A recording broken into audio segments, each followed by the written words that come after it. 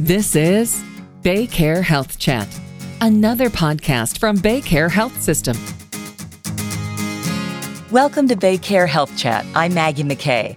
We all want our children to be happy and healthy, but what if they have allergies? What can parents do to help them? To find out more, my guest today is Dr. Catherine D. Kubiak, an allergist, immunologist, and pediatrician with BayCare. Welcome. Hi. So help us navigate allergies, specifically nasal allergies in children. How do we identify the signs and what are the symptoms to look for that might point toward the fact that they have allergies?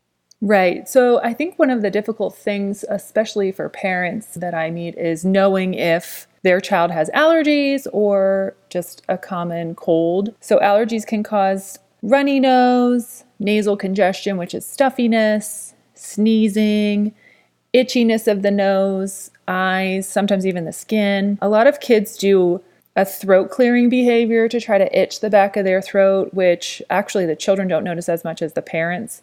And then there are some sleep symptoms I usually ask about, like mouth breathing or snoring. So the only clue we have by the history regarding the difference between allergies and colds is that allergies usually do not cause fever. So if the child has a fever, we can sort of assume that's an infection. But other than that, it's almost identical. Allergies can last a lot longer than a cold also. So doctor, are there things to try at home before you need to visit an allergist?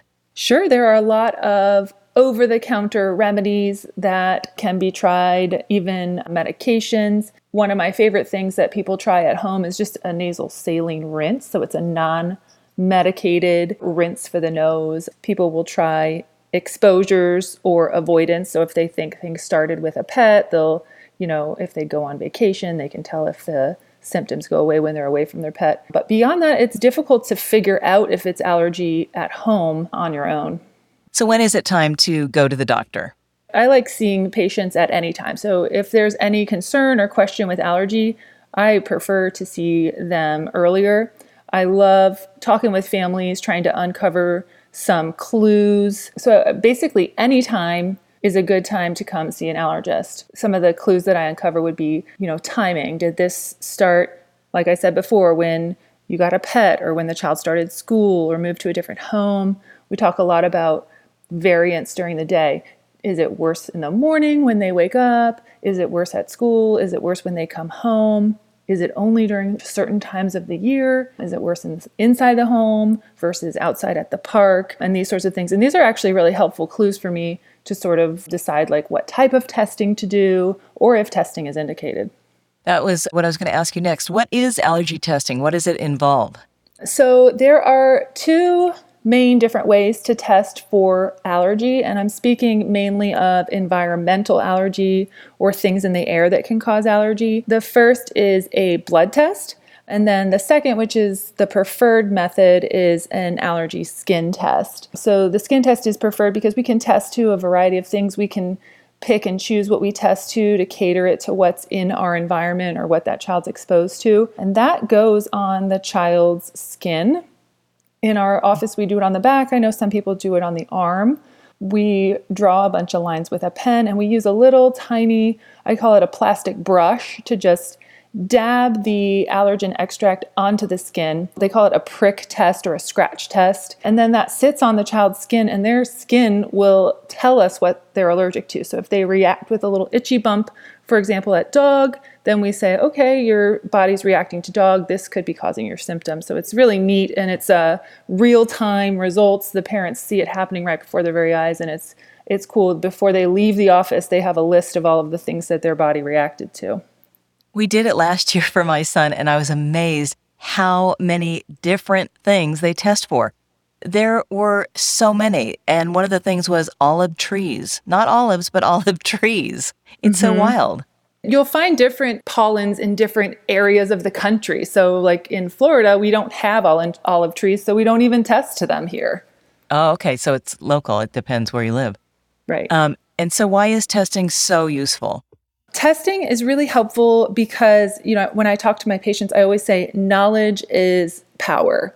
If you don't know what you're allergic to, you don't really have much control or ability to prepare for this. So if you know you're allergic, for example, to a pet, you would keep that pet out of your room or rehome the pet, although I really dislike rehoming pets. The other thing is, once you know if, for example, you're allergic to pollen, you can track pollen and you can prepare and say, okay, well, maybe we won't need medicine all year round. Maybe we'll just need it during this pollen season or on days that pollen is high. And then if we don't discover allergy, it's actually really helpful because then we say, well, let's not expose your child to this medication because I didn't find allergy. Let's try something else or let's look in other directions. So it can guide the treatment as well. What are allergy shots? Can you explain who would benefit from those the most and how they work and how often you need to take them?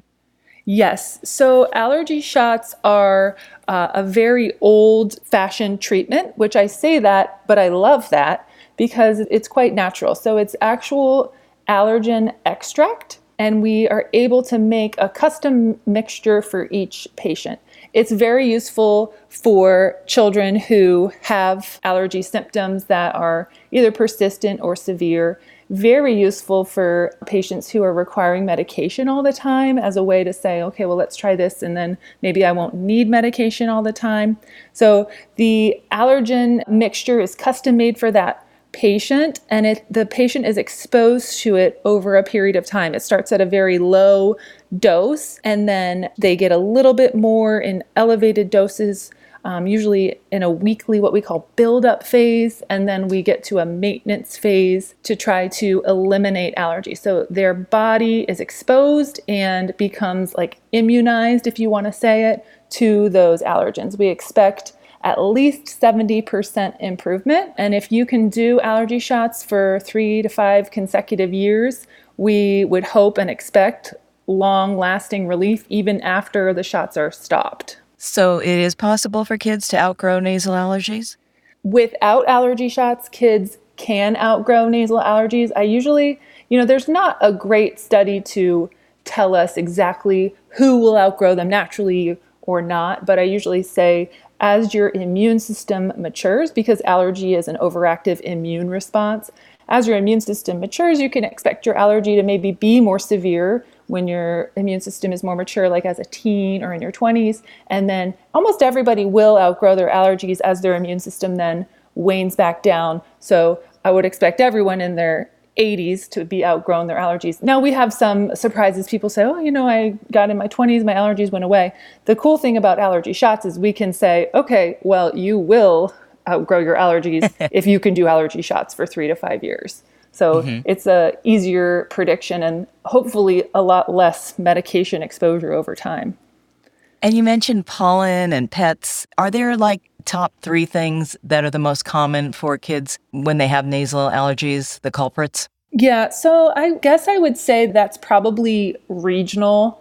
So in Florida, we have a lot of humidity, which you can love or hate, but dust mites love humidity. So I would say in Florida, dust mite allergy is super common because dust mites will live in anything soft in a humid environment that hasn't just been washed. So think pillows, mattresses, stuffed animals. So I say dust mites are probably our top one here. And then pet dander would probably be number 2. And then, the pollens are sort of a mixture. Some tree, grass, weed pollen, but pollens would probably be the 3rd one. Thank you so much, Dr. Kubiak. This has been so helpful. I really appreciate your time. I know you're busy. Oh, you're welcome. I have enjoyed speaking with you today.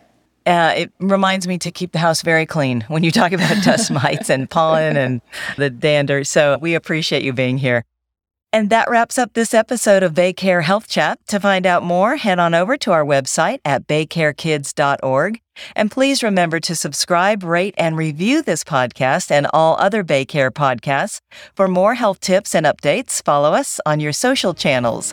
And if you found this podcast informative, please share on your social media. And be sure to check out all the other interesting podcasts in our library. I'm Maggie McKay. Thank you for joining us and have a good day.